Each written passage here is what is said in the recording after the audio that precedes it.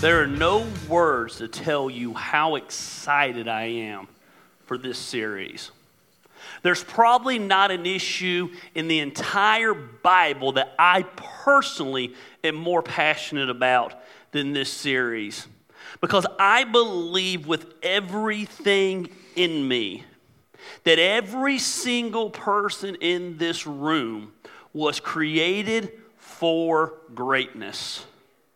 I don't believe God makes junk. I don't believe God makes mistakes. I don't believe God makes screw-ups. I don't believe the things that we go through are by accident. I believe God has shaped you and formed you and put you through the things that you have been through to uniquely equip you for the purpose that He has for your life. It's not something I say because I'm a pastor. It's not something I say because I feel like I have to. I'm smoking what I'm selling when it comes to this topic. God doesn't make mistakes. I've been saying this for 15 years in this city, and every time I say it, somebody emails me and tells me how inappropriate it is. So let me say it again. You might have been a whoops in the backseat of mommy and daddy's car, but you weren't a whoops to God. He knew exactly what He was doing when He created you. I believe the best thing that you can ever do in your life is realize that you are exactly how God intended you to be. Matter of fact, I feel so passionately about this that I think the large majority of our issues in life stem from the fact that we don't see ourselves the way God sees us.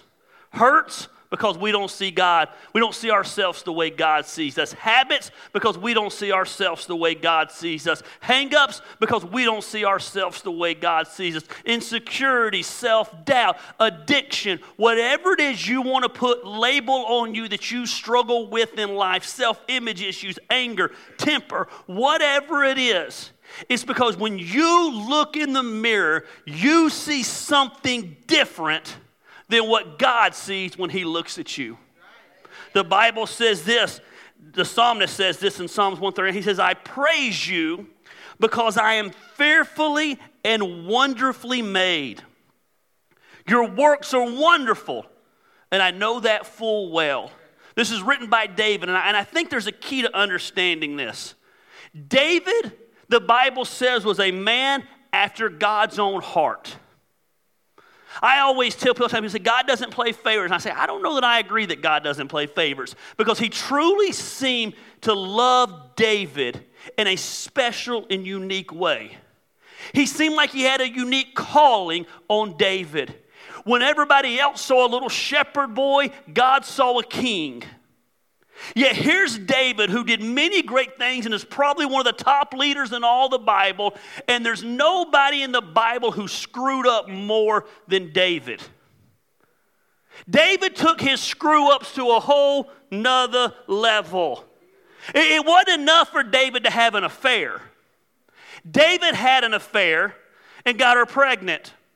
Then he got her pregnant and said, you know what, I'm going to cover this up. Her husband's out on the battlefield fighting. I'm going to bring him home because I'm a nice guy.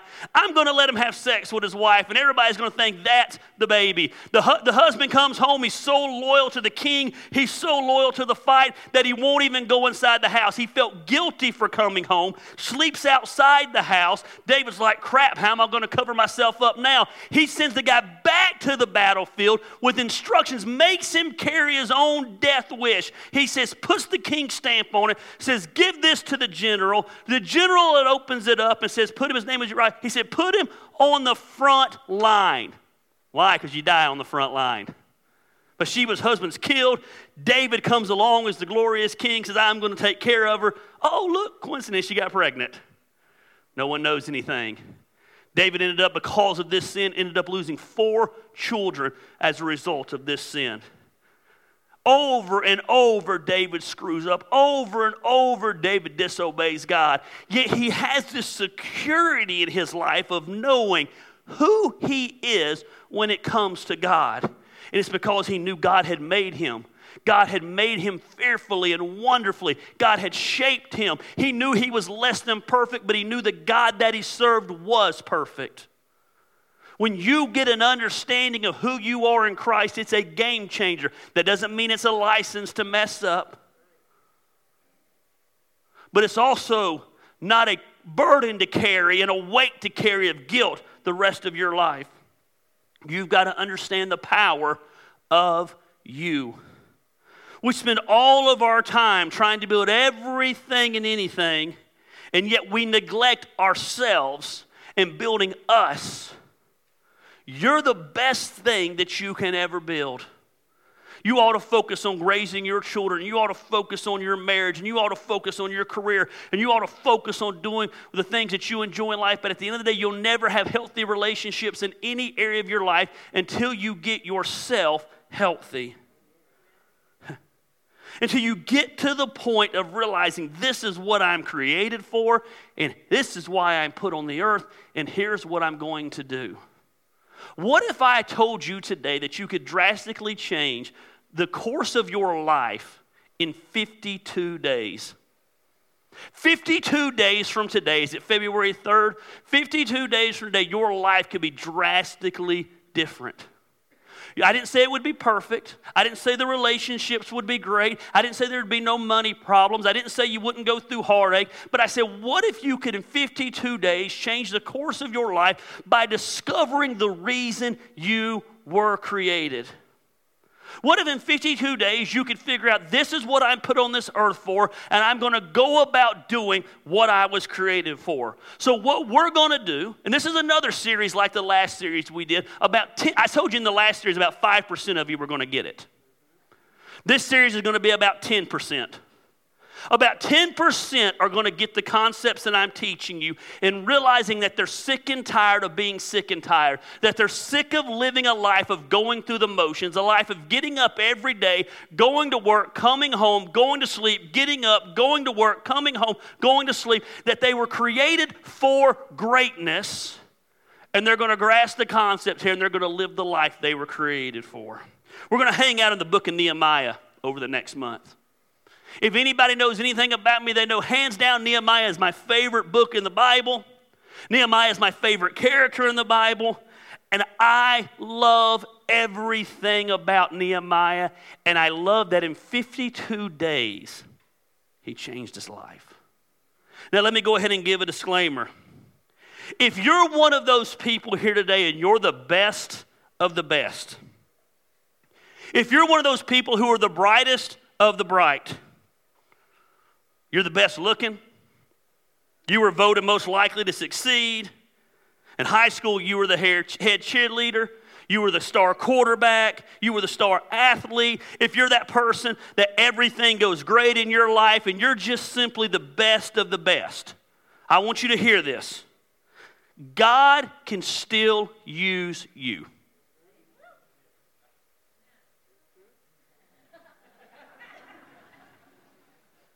He can still use you. But he specializes in using the ordinary. He specializes in using those that nobody think can be used. He specializes in using those that have screwed up. He specializes in using those that everyone else doubts. He specializes in those that the outside world looks at and says, man, that person has no talents. He specializes in using the outcasts, the outsiders, the misfits, if you will.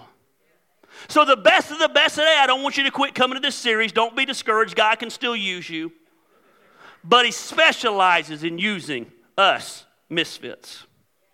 So Nehemiah, we're going to hang out there. Who was Nehemiah? Nehemiah was the cupbearer for the king.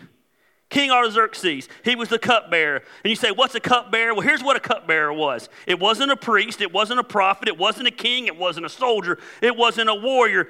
It was a cupbearer. It was a glorified butler. Everywhere the king went, the cupbearer went. If you like wine, you might like being a cupbearer, because here's what it meant. Anytime before the king took a sip of his drink, the cupbearer took a sip of the drink. So you got the best wine and the best juice and the best everything. Anytime the king went to buy his food, you got to eat it first, and it was the best of the best, and it sounds really great. Until you realize that the reason you're the one drinking it and you're the one eating it is because before the king touches it, he wants to make sure you're not going to die because it's been poisoned. It's kind of like I tell our security team, this is the easiest job in the church until it's not the easiest job in the church. The cupbearer is a great job until somebody poisons the drink. So essentially, he was a government worker. He made low money. He was of low standing. He wasn't the type person you would think was amazing. No offense against Nehemiah. It didn't take great skill set to be the cupbearer to the king. But he got to be around the king. And that brings up another interesting point that has nothing to do with this sermon. You want to do great things, get around great people.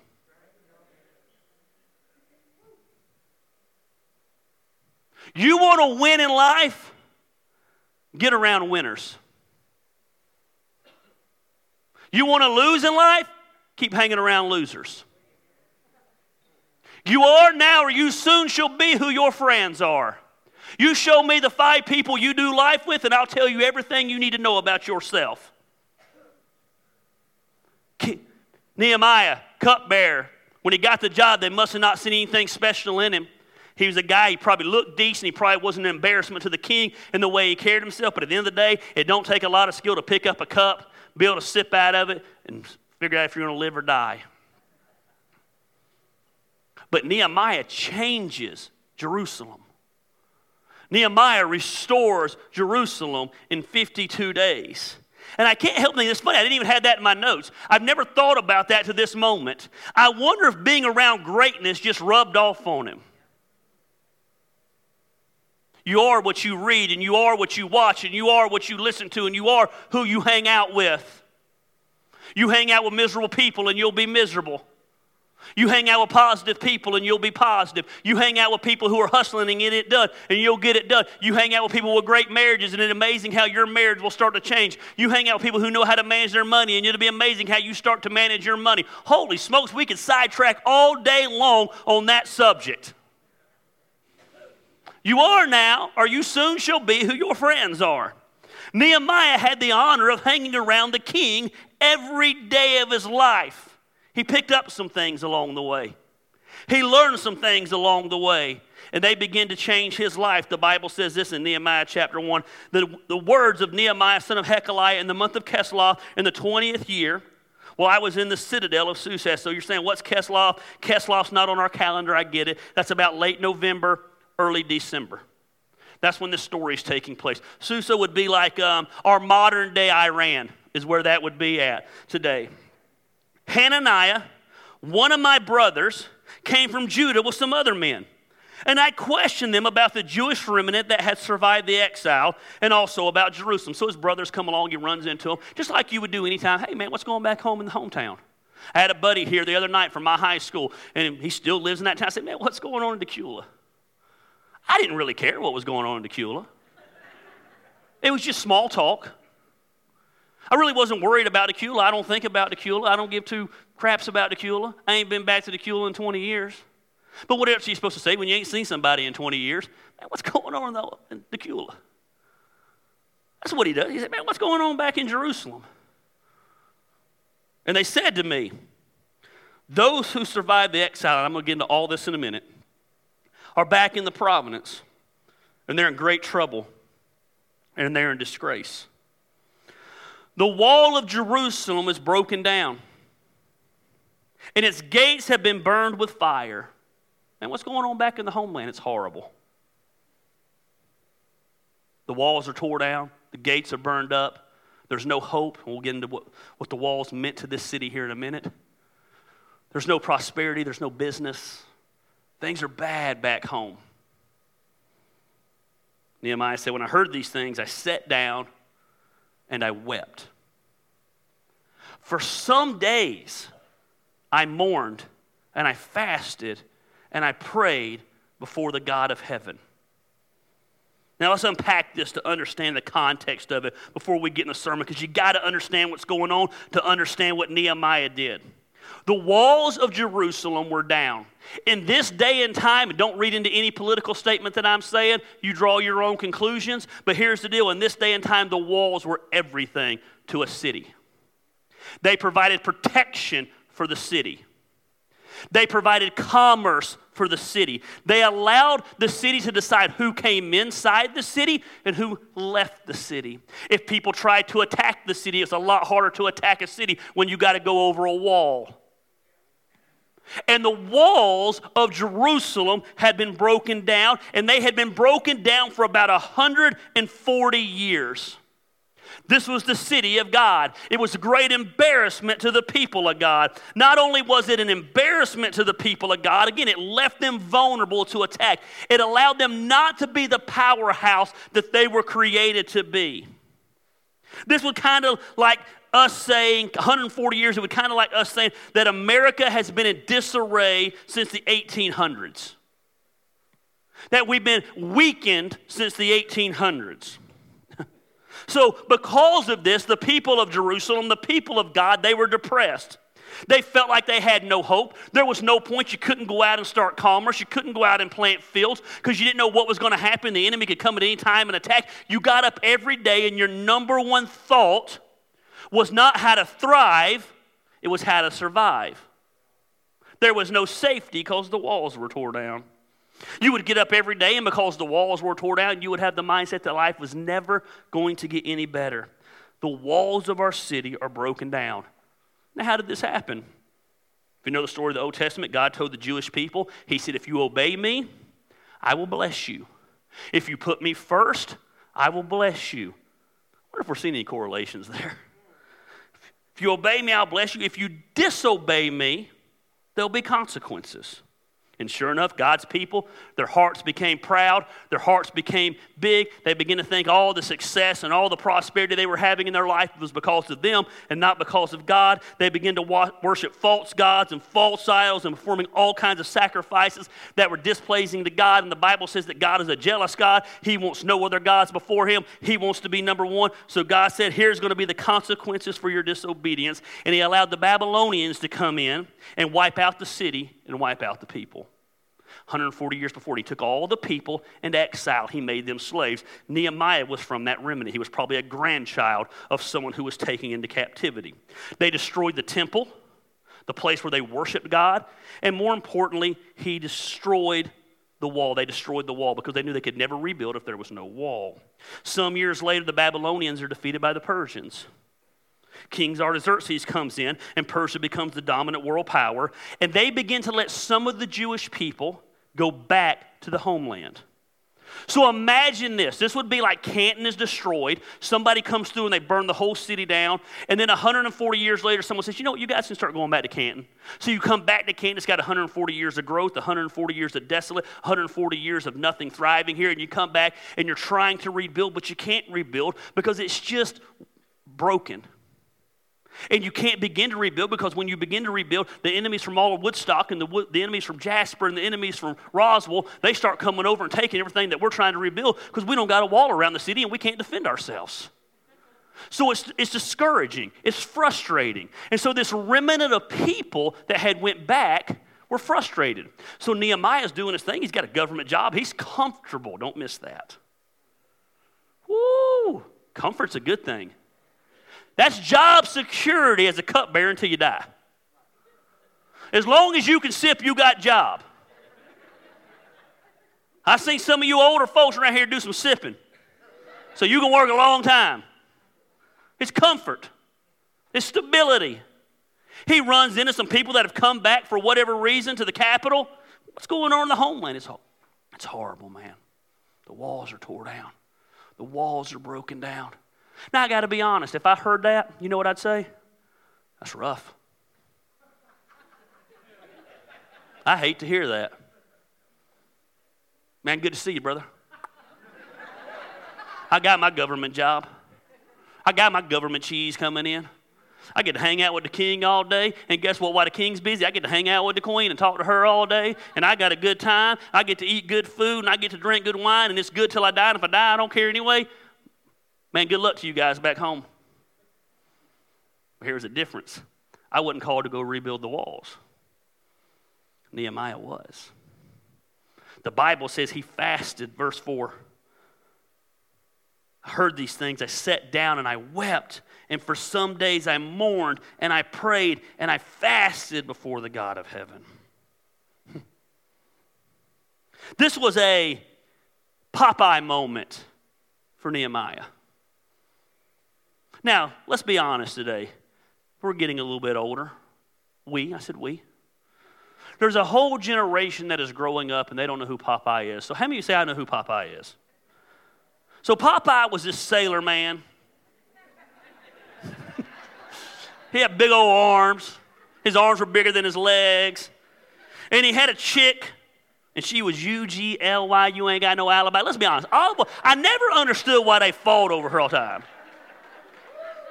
I'm trying to describe this because Christine, my wife, is so young. She don't know about Popeye. All right? She don't know. She knows about My Little Ponies and stuff like that. Popeye's a whole nother level old. Okay? Like there's black and white Popeye. You know what I mean? Black and white, folks, that was TV before there was color on it. Okay? And they fought over this lady. And there was another dude that was into her too. Brutus.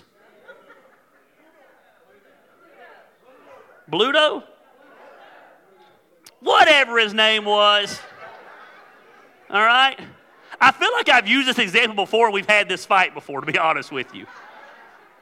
And that shows you right there that men don't care what a woman looks like as long as the woman's a good woman and takes care of you. Because these two men are fighting over an ugly woman. And Bluto or Brutus or whatever his freaking name was would come along and he'd take that knobby-kneed woman.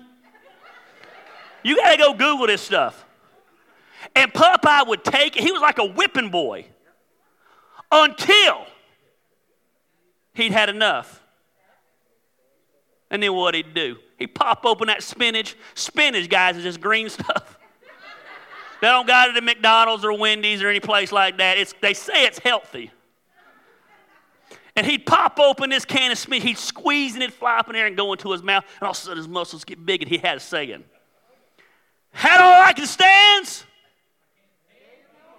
I can't stands no more.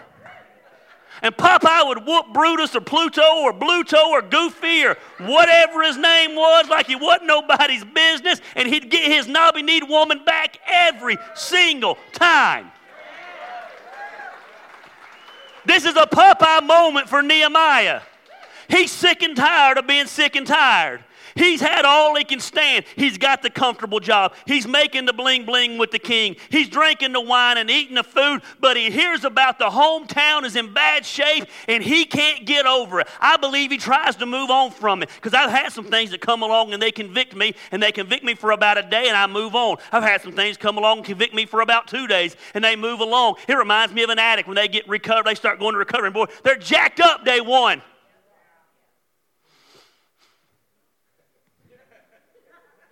The shakes start about day 3. By day 7, they realize, holy crap, life still sucks and I got to deal with it sober. It's easy on day 1. Nehemiah sat down and wept, and it says for some days he mourned. He didn't get over it after 1 day. He didn't get over it after 3 days. He didn't get over it after 7 days. Matter of fact, this happens about December. We're going to get to the end of the story where he starts to rebuild the wall. It's 4.5 months later. He steps out and finally says, I can't stand no more. I got to rebuild the wall. And then he rebuilds the wall once he makes a decision in 52 days. And we're going to break that down over the next month. Every now and then something's going to come along in you Inc.'s life. And you're just not going to be able to get over it. You're not going to be able to move past it. And you're going to look at it and say, man, I'm sick and tired of living the life that I'm living, and I'm sick and tired of being defeated, and I'm sick and tired of insecurity running my life, and I'm sick of self-doubt running my life, and I'm sick of being broke, and I'm sick of my marriage not being good, and I'm sick of having a good relationship with my kids, and I'm sick and tired of getting up and going to this job from 9 to 5 and making somebody else money instead of doing what I know that I'm called to do. I'm going to live the life that I live, because you're going to get to the point in your life where you had all you can stands and you can't stands no more. It happens for everybody. But most of us treat it like it's indigestion. We let it come and it goes away. It comes back and then it goes away. And it comes back and it goes away. And here's what I've learned about pain. I've been having this pain in my elbow. I think I've been bitching to y'all about it for about 6 months. But you know what I notice about this pain in my elbow? I don't notice it as much anymore. I'm used to it. I've learned how to sleep in a weird way that makes me keep Christine up all night, but I'm comfortable. I've learned how to pick up things now without it hurting me. You get used to the pain. And what happens is we begin to ignore the calling in our life, and at first it consumes us. It never burns out, but it just gets a little easier to deal with. How many people have you met in the last days of their life and they said, man, my biggest regret is I didn't do X. I didn't do Y. I didn't do Z. And they lived their life never living the reason they were created for. I've had all I can stand and I can't stand anymore. You might look at your marriage and say, man, I've had all I can stand. I can't stand anymore. I'm sick of not having a good marriage. I'm not going to go find somebody else to have a good marriage with. I'm going to have a good marriage with this person who I've been through hell with and who I made a commitment with, and we've fought battles and we've won victories and we're going to make it work. You've had all you can stand. You can't stand anymore. Some of you, after the last series, looked at your finances and said, I've had all I can stand. I can't stand anymore. I'm sick of being broke. I'm sick of buying things with money I don't have to impress people I don't like. For the first time ever in my life, I'm tired of my money controlling me. I'm going to control it. You might look at homelessness and say, you know what, I can't deal with the fact that there's people sleeping in the woods, and I'm going to do something about it. It might be that you look at addiction and say, I'm so sick of people in addiction going through what they're going through and not having hope and I'm going to do what I can, to do whatever I can to help one person, because we need to get out of the mindset of helping thousands and do for one what we wish we could do for 1,000. Because you'll never get to 1,000 without helping the one. Hello. Sorry, it's good preaching if a white boy is doing it today. I've seen some black ones do it over the years. Ashley, I'm calling you out, but a white one's getting to do it today, girl. For me, I am sick and tired of seeing people live their life with no purpose. That's me. That's my life. I can't stand to see people living their life going through the motions. And I've devoted my life to helping people discover their purpose. I've devoted my life to see people follow their dream. That's for me. That's what gets me going. I don't know what it is today that gets you going, but you do. And you can keep ignoring it, or you can start chasing it and thriving. Now, let's be honest. Some of you are like me and you're moved very easily. I want every injustice righted. I want to start every business idea I have. I want to do it all. But I've learned some things, and my wife has learned some things, and we've learned some things together. We've learned that a lot of times that what I have are just simply ideas, and I'm never going to do anything with them. And I don't need to do anything with them. But I've learned sometimes things get swelled up inside of me, and I'm like, I got to chase that. I got to go after that. I got to pursue that with everything that is in me. So the question becomes today is, how do you decipher what's just a good idea and what's the thing you're supposed to give your life to? Because, son, I've always said I should start a business with just giving people ideas. I got new ideas every single day. Like this thing right here doesn't shut down. You should live up here for about 10 minutes. You'd become an addict.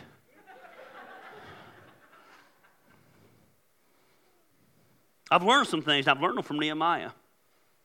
I imagine as the cupbearer, Nehemiah had all kinds of opportunities that opened up to him. Because here's why everybody wanted to get close to the king.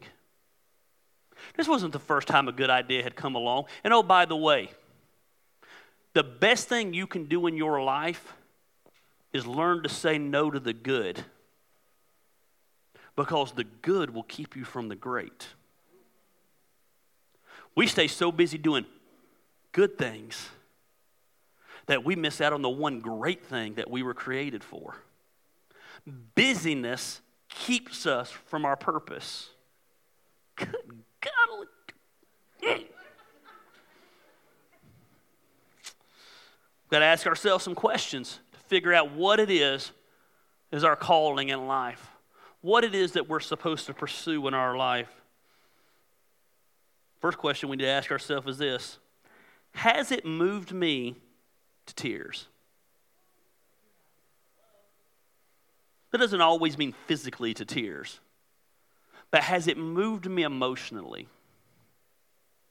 I hear a lot of things that do not move me to tears. I just got to be honest with you. I've told you this before here at our church. We do a lot of ministries at our church that do not move me because they're not my passion. I'm not trying to be cold-hearted here, but here's the reality of the situation. If we close down our food pantry tomorrow, I could care less. What? It's not my calling. You know what my calling is? To see people live out their calling. And we have people in this church who feel called to that food pantry. They feel passionate about that food pantry. They want to make the trip to wherever it is in East Bumble where they go get the food, and they want to come here and they want to sort it, and they want to get all excited. The first Wednesday of the month, they want to drag the whole entire kitchen out here to the lobby, and they want to give it out, and they do it. And you know what? I think it's incredible. But it doesn't move me to tears. I could give two rips if we ever gave another article of clothing out in this church ever. Matter of fact, in that particular area, I think I'd be happy. Because, man, clothes are like rabbits. They multiply. And they're everywhere. I bought this nice sports coat the other day, Brandon. It was pimp. Bought it for wrestling. I am convinced that my sports coat, before I ever wore it, got put in the clothing pantry and given out. I'm waiting for some Spanish dude to be walking down with my black paisley jacket. I know that's what had to happen to it. I'm going to jump him, too, when I see it. But somebody has a passion for that. Christine and I will drive by the church during the week, and she'll be like, who's at the church? I look down there and I say, oh, that's Lisa. She's in the clothing pantry. That's her crazy team down there in the middle of the week, sorting clothes, folding clothes, separating them by size, blah, blah, blah. They're freaking everywhere. I don't really care if we ever do the homeless shelter again. It drives me crazy. Matter of fact, it drives me nuts. But people here have a passion for it, and we do it. And my passion is to help people follow their passion. My passion when it comes in the context of Action Church is to put on a service for those who don't do church to feel like they can come and understand what's going on and feel welcome. That's what I do every Sunday morning. Phil's passion is to get up here and lead you worship in a rocking way. That's why he's the minister of rock around here. It moves you. I'm moved by certain things. Nehemiah said, when I heard these things, I sat down and I wept. He literally was broken when he heard what the hometown was going through. It moved him. He could not move past it because the weight in his life was so heavy. He did the very same thing Jesus did when he approached Jerusalem. He was up on a hill and he saw the temple, and he saw they had turned the temple into basically a marketplace. They were selling stuff and selling sacrifices. Jesus was overwhelmed. He was overcome with emotion. The Bible says he broke down and he cried. He looked at the people and he saw they have no spiritual leader. They're all these sheep without a shepherd, and it moved Jesus. Emotion overtook him, and he began to weep over it. Nehemiah heard about this. This wasn't a sniff. This was like an ugly cry. Anybody know what an ugly cry is? We had a situation in our life that we've kept on the down low, and I'm to the point where I don't give a rat's ass anymore about keeping it on the down low. So we have this little kid in our life, Charlie. Everybody knows Charlie. We've had her since October 1st. Her daddy can't get his crap together. I'm not saying anything you should know because it's all over Facebook. And we got Charlie, and we love Charlie, and we hope her daddy gets his crap together. And Charlie's cute. That kid is the ugliest crier I've ever seen in my life. Like, I have never seen a kid that is so adorably cute. And when she cries, her face sorts of, and you're like, oh. Like, it's ugly crier. It's so ugly crying. I've taken pictures of it. I'm like, I can't believe you said that. Well, I don't give a crap. It is what it is. I ain't never walked on eggshells over an issue in my life. I'm done walking on eggshells. Freaking Gary Lamb, I don't walk on eggshells. You know what I'm talking about, like a lady crying, her makeup coming down her face. That's Nehemiah. He didn't have makeup. I bet snot was running down his face.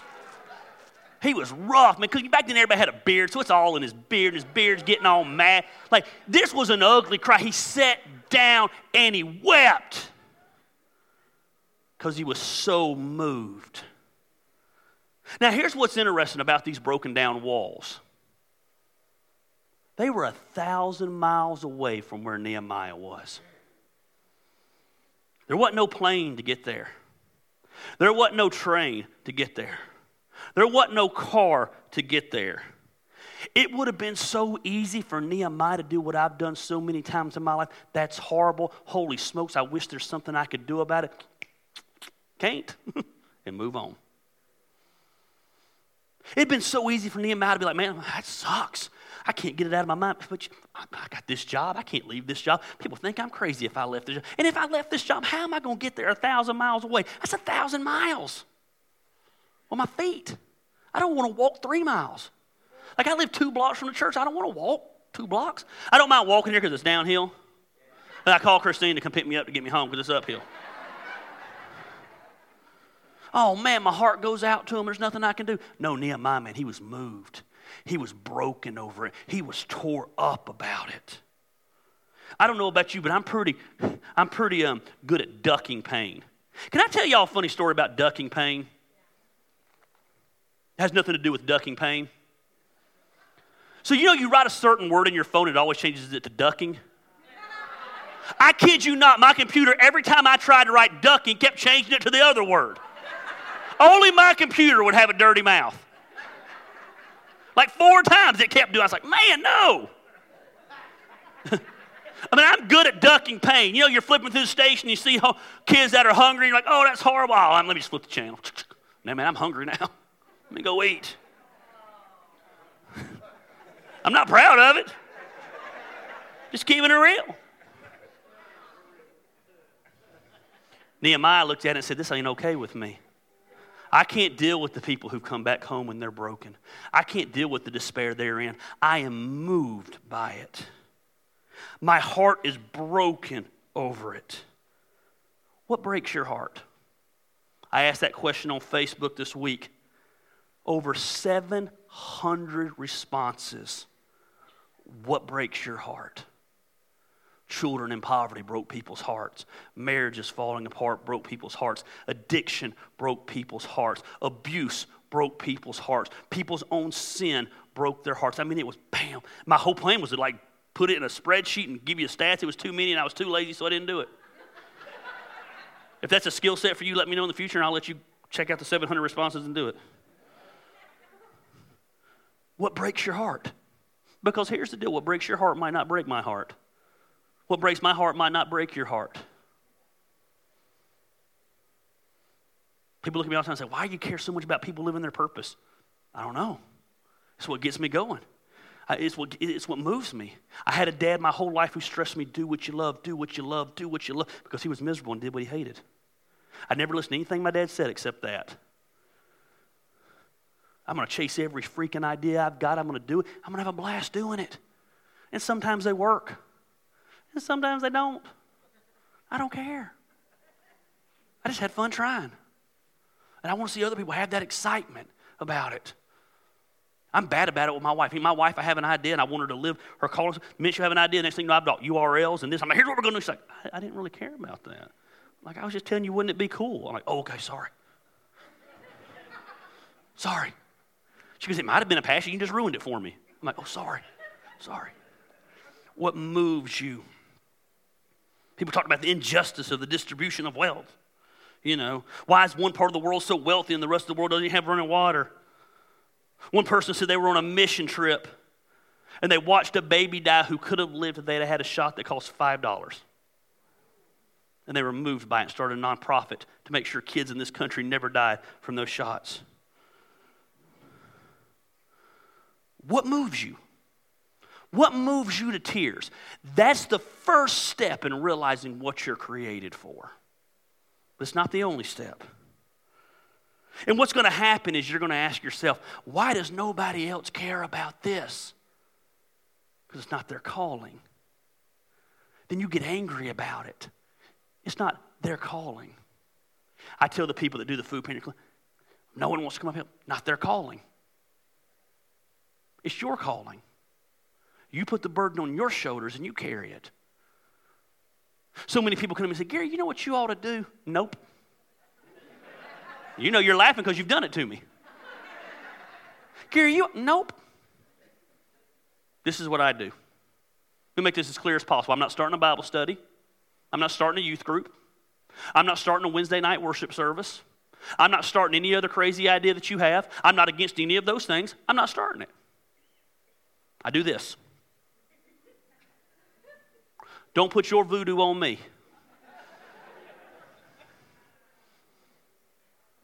Don't get mad that I don't want to do it. It's not my calling. I don't get mad that you don't want to preach. I don't get mad that you don't want to deal with the headache of running this place and dealing with you crazy folks. We all have different callings. What moves you? What moves you?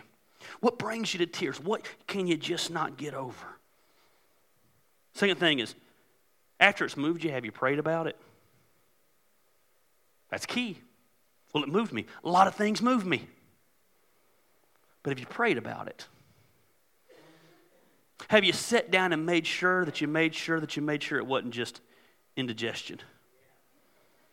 When I heard these things, I sat down and I wept, and for some days I mourned and I fasted and I prayed. I know people who see a need and it breaks their heart and they never do anything with the need. They say, because I don't think there's anything they can do. Here's what you can do. You can pray. You plus God equals world changing. I've had a lot of things move me in my life that I started without prayer and they all fell apart. But when I sit down and I begin to pray about it and I don't get impatient. Nehemiah prayed. Remember, it was 4 months from the time he heard it to the time he went and implemented it. When he got there, he built the wall in 52 days. I wonder why he was able to build it in 52 days, because he prayed. And we're going to get to the next point in a minute. You're going to see that he was prepared. He bathed it in prayer. He made sure he wasn't running on emotion. He made sure he wasn't running on feelings. He made sure this is something I'm willing to see to the end. God, have you called me to do this? What moves you to prayer? Some of you are going to get this series and it's going to ignite a passion in these you've never had before. Or it's not even going to ignite the passion because the passions are there. Here's what it's going to do. It's going to give you permission to pursue your passion. Because the world doesn't give you permission. They tell you to just get rid of that. Be practical. You got a family to support. Boy, you got that, and you got a good job, and you got wine to drink, and you're the cupbearer. Just, man, stay there. You got a good thing going. But you know there's something bigger in you. You know there's a calling in you. And you got to get down and you got to pray through that. So they said, I said, what am I supposed to do? I just cut hair for a living. No. Are you crazy? You cut hair for a living. Who? Bartenders and hairstylists. You got more influence than anybody in the world. You know everybody's gossip, everybody's issues. Imagine you're a leader and you get to shape people and pour truth into their life when they're battling with lies. Someone said, I just mow yards for a living. No. Man, listen to me. You're a secret agent for God. Disguised as a yard man. Buddy told me, he said, I thought in my life I was just called. I just was a yard guy. He said, but I began to have a passion and a heartache for people that got out of jail and they had felons and couldn't get jobs. Listen to me. He now has 230 employees. Oh, that's impressive, ain't it? 211 of them are felons. He's never had one issue. He's never had one problem. See, you can have the mindset that you're just a yard man, but it might be you being a yard man so it opened up the door for what your calling in life is. Can I be honest with you? I don't care if you're a felon. You can't get a job, man. That's on you. Guess why? Because it ain't my calling. It's not that I don't care. It's just not my calling. Thank God it's someone's calling. Next week, I'm going to show you from Nehemiah that you're a leader. You might not think you're a leader because we define a leader as someone up front. That's not always a leader. That's a part of being a leader, and it's one aspect of a leader, and it's one type of leader. But everyone here is a leader, and I'm going to show you from the Word of God and from Nehemiah how you're a leader. The third week of the series, we're going to look at how you deal with opposition, because guess what? When you start pursuing your dreams and you start pursuing your calling, boy, the critics are going to come out like crazy. When you think everyone else would be excited that you're doing, they should be excited at what you're doing and think it's the coolest thing in the world. And, oh my God, look at them pursuing their dreams. Man, they're going to come out and criticize you like nobody's business. That's why you better be prayed up. Fourth week of the series, we're going to look at how you deal with distractions, because if you're like me, I'm like, oh, squirrel.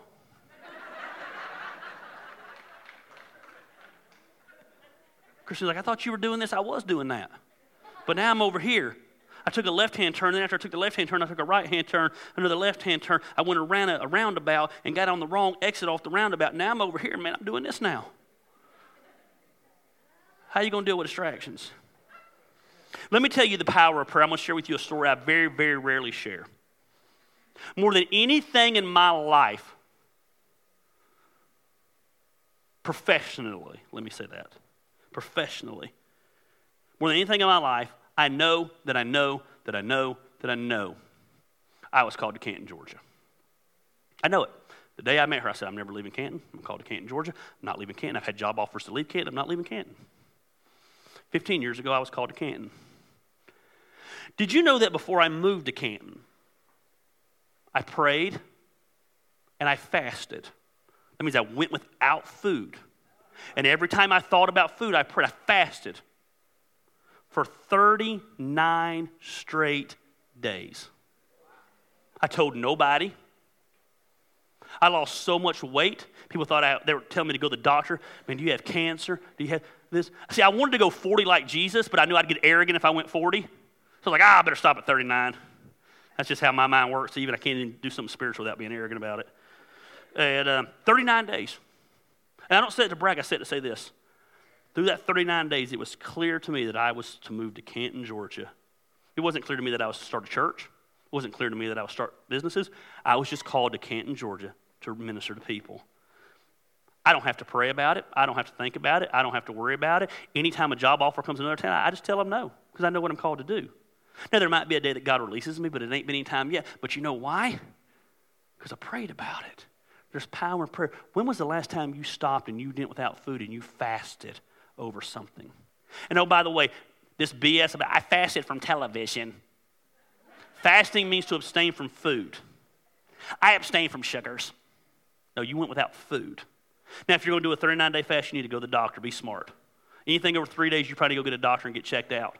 But I tell you what, now I'll tell you this. That was 15 years ago.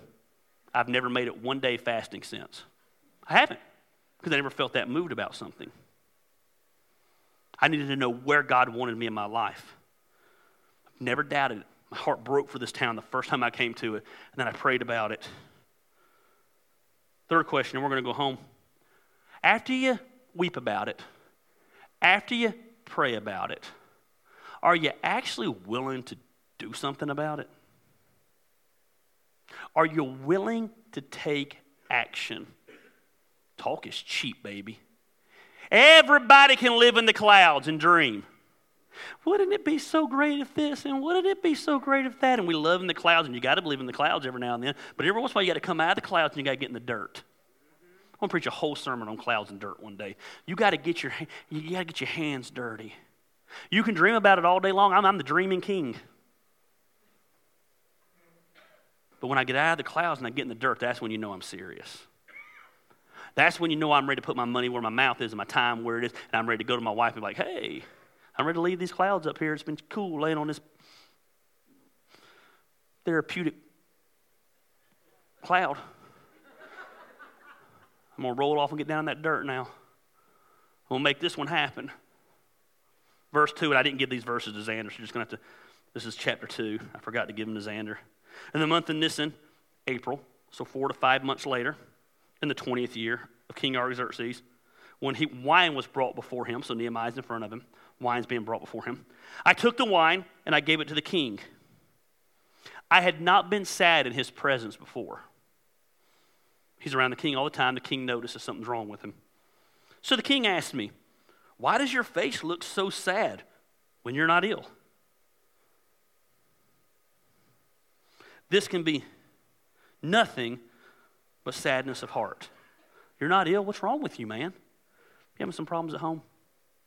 King finally felt comfortable. He's like, man, what's wrong? King loved Nehemiah enough to be like, man, what's wrong with you?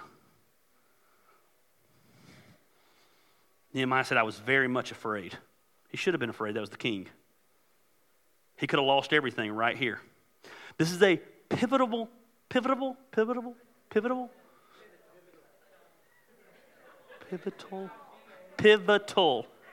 I like pitiable better. That's in Gary's world, it's pitiable. Okay? This is a pivotal moment in the life of Nehemiah. This is the point of no return. Do I squelch it and just keep being the king's cupbearer?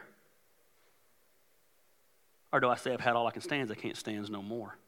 He's wept over it. He's prayed over it. That's not enough.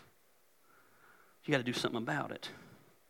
But I said to the king, may the king live forever. You always butter him up first. May the king live forever. Hey, king, I'm about to spring it on you. Man, you looking good today, brother. Digging this job. Hope you do good. But why should my face not look sad when the city where my ancestors are buried lies in ruins and the gates have been destroyed by fire? King, why should I not be sad? My hometown's in ruin. The people that I love, family of mine, they have no hope. They have no future because things are bad there and nobody knows what to do. And the king said, what is it you want? Woo!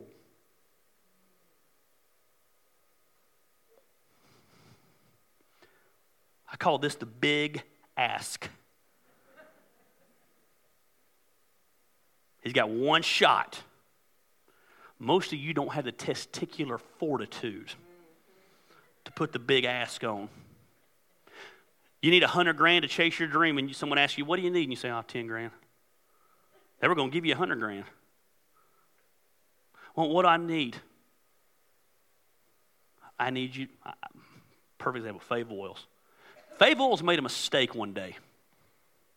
She came to me when I said I was going to start a wrestling promotion and said, what do you need? I said, well, funny you asked. I need you here the first Friday of every month. And I need you to run the door, and I need you to run the concession stand, and I need Alan to run the security team. Basically, I need you to do everything that happens. And guess what she said? Okay.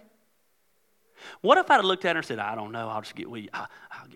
Could you come run the concession stand every now and then? I don't have to worry about it ever. I bet she regrets asking. Put that big ask on her. Now here's the deal, she could have said no. If she said no, I'd have lost nothing. But she messed up and said yeah.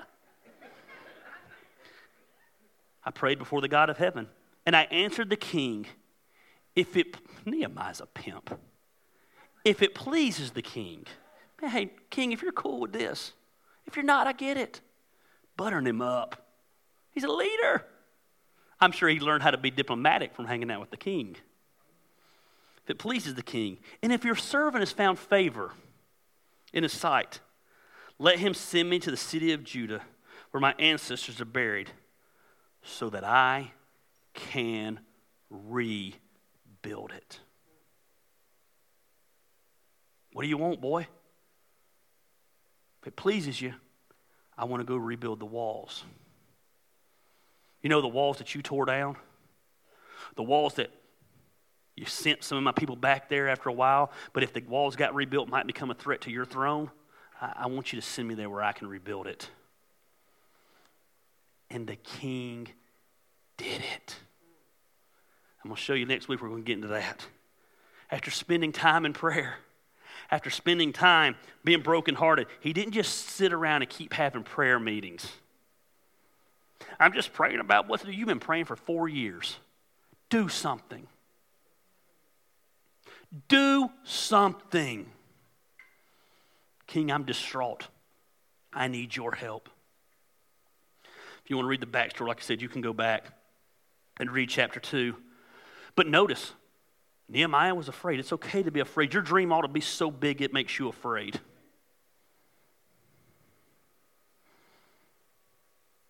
If your dream, matter of fact, if your dream's not big enough where it scares you, it ain't big enough.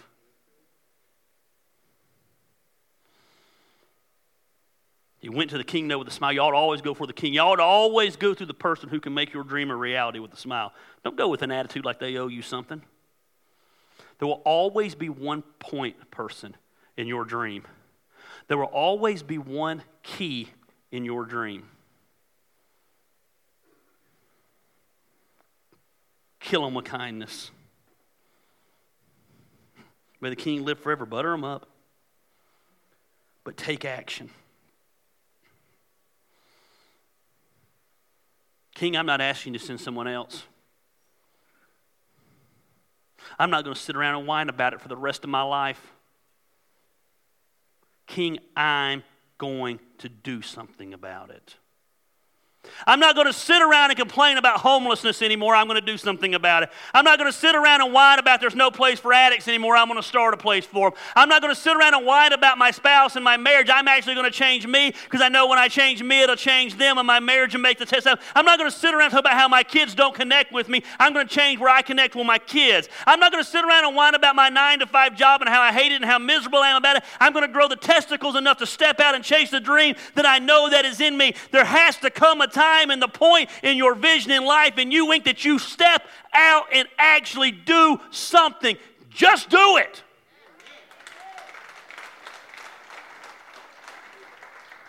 I'm telling you. Some of you are going to get a vision during this series. Some of you are never going to be the same because of this series. I intentionally put these series back to back because you got to get your finances in order first. That might be that 4-month period, that period where Nehemiah was. And then you're going to step out and chase your dream. The world's going to be different because you step out and follow your vision. That misery you feel in your heart is going to become your ministry. As long as I'm alive and as long as there's breath in me, I'm chasing this with everything that I have. And it might not be to become the thing that you do the full time. You might have a ministry and your full-time job allows you to do your ministry. I don't feel called in life to put on barbecue festivals. I don't feel called in life to put on wrestling shows. I love them. I have a blast doing them. My wife doesn't feel called to go do car shows. She loves it. She loves cars. It's right up her alley. But all those things give us the flexibility and the finances to do what we feel called in our life to do. For me, it's this, and for her, it's different things. What are you called to do? What do you got to do to put yourself in a position to be able to do it? All those voices are going to come along and say, don't tell the king what you want. Don't ask. What if they say no? They probably will. You might have to ask 99 people before the 100 says yes. But oh my goodness, when they say yes, I share this, he's walking, so I'll say the story. So me and Phil had a beef in the old day because Phil was wrong and I wasn't. And this is like 10 years ago. And so we're looking for a worship pastor when we start the church. And I asked like 15 people. Now, I knew none of them were as good as Phil. But I kept seeing Phil show up on my Facebook. Friends, you may know. I'm not asking that guy nothing. Everybody kept saying no. We needed a worship leader to lead one service. One service. I said, I can put up with that jerk for one service. I said, hey, buddy. Want to come lead worship? His response, yeah, I'll come lead worship my way. I do what I do and we don't talk. Or whatever he said. Whatever jerk Phil's saying, he said. He was wrong, I was right. He came one time, and 7, 8 years later, could you imagine anybody else leading worship here? They might keep saying no, but eventually when the one person says yes, God knows who's supposed to say yes. I thank God every day for that grumpy person. I'm just an ordinary person, Gary. No, you're not an ordinary person. You're a person called to do extraordinary things. You just haven't invested in you where you have the confidence to do them. What breaks your heart? What are you willing to pray over? And what are you willing to step out and do?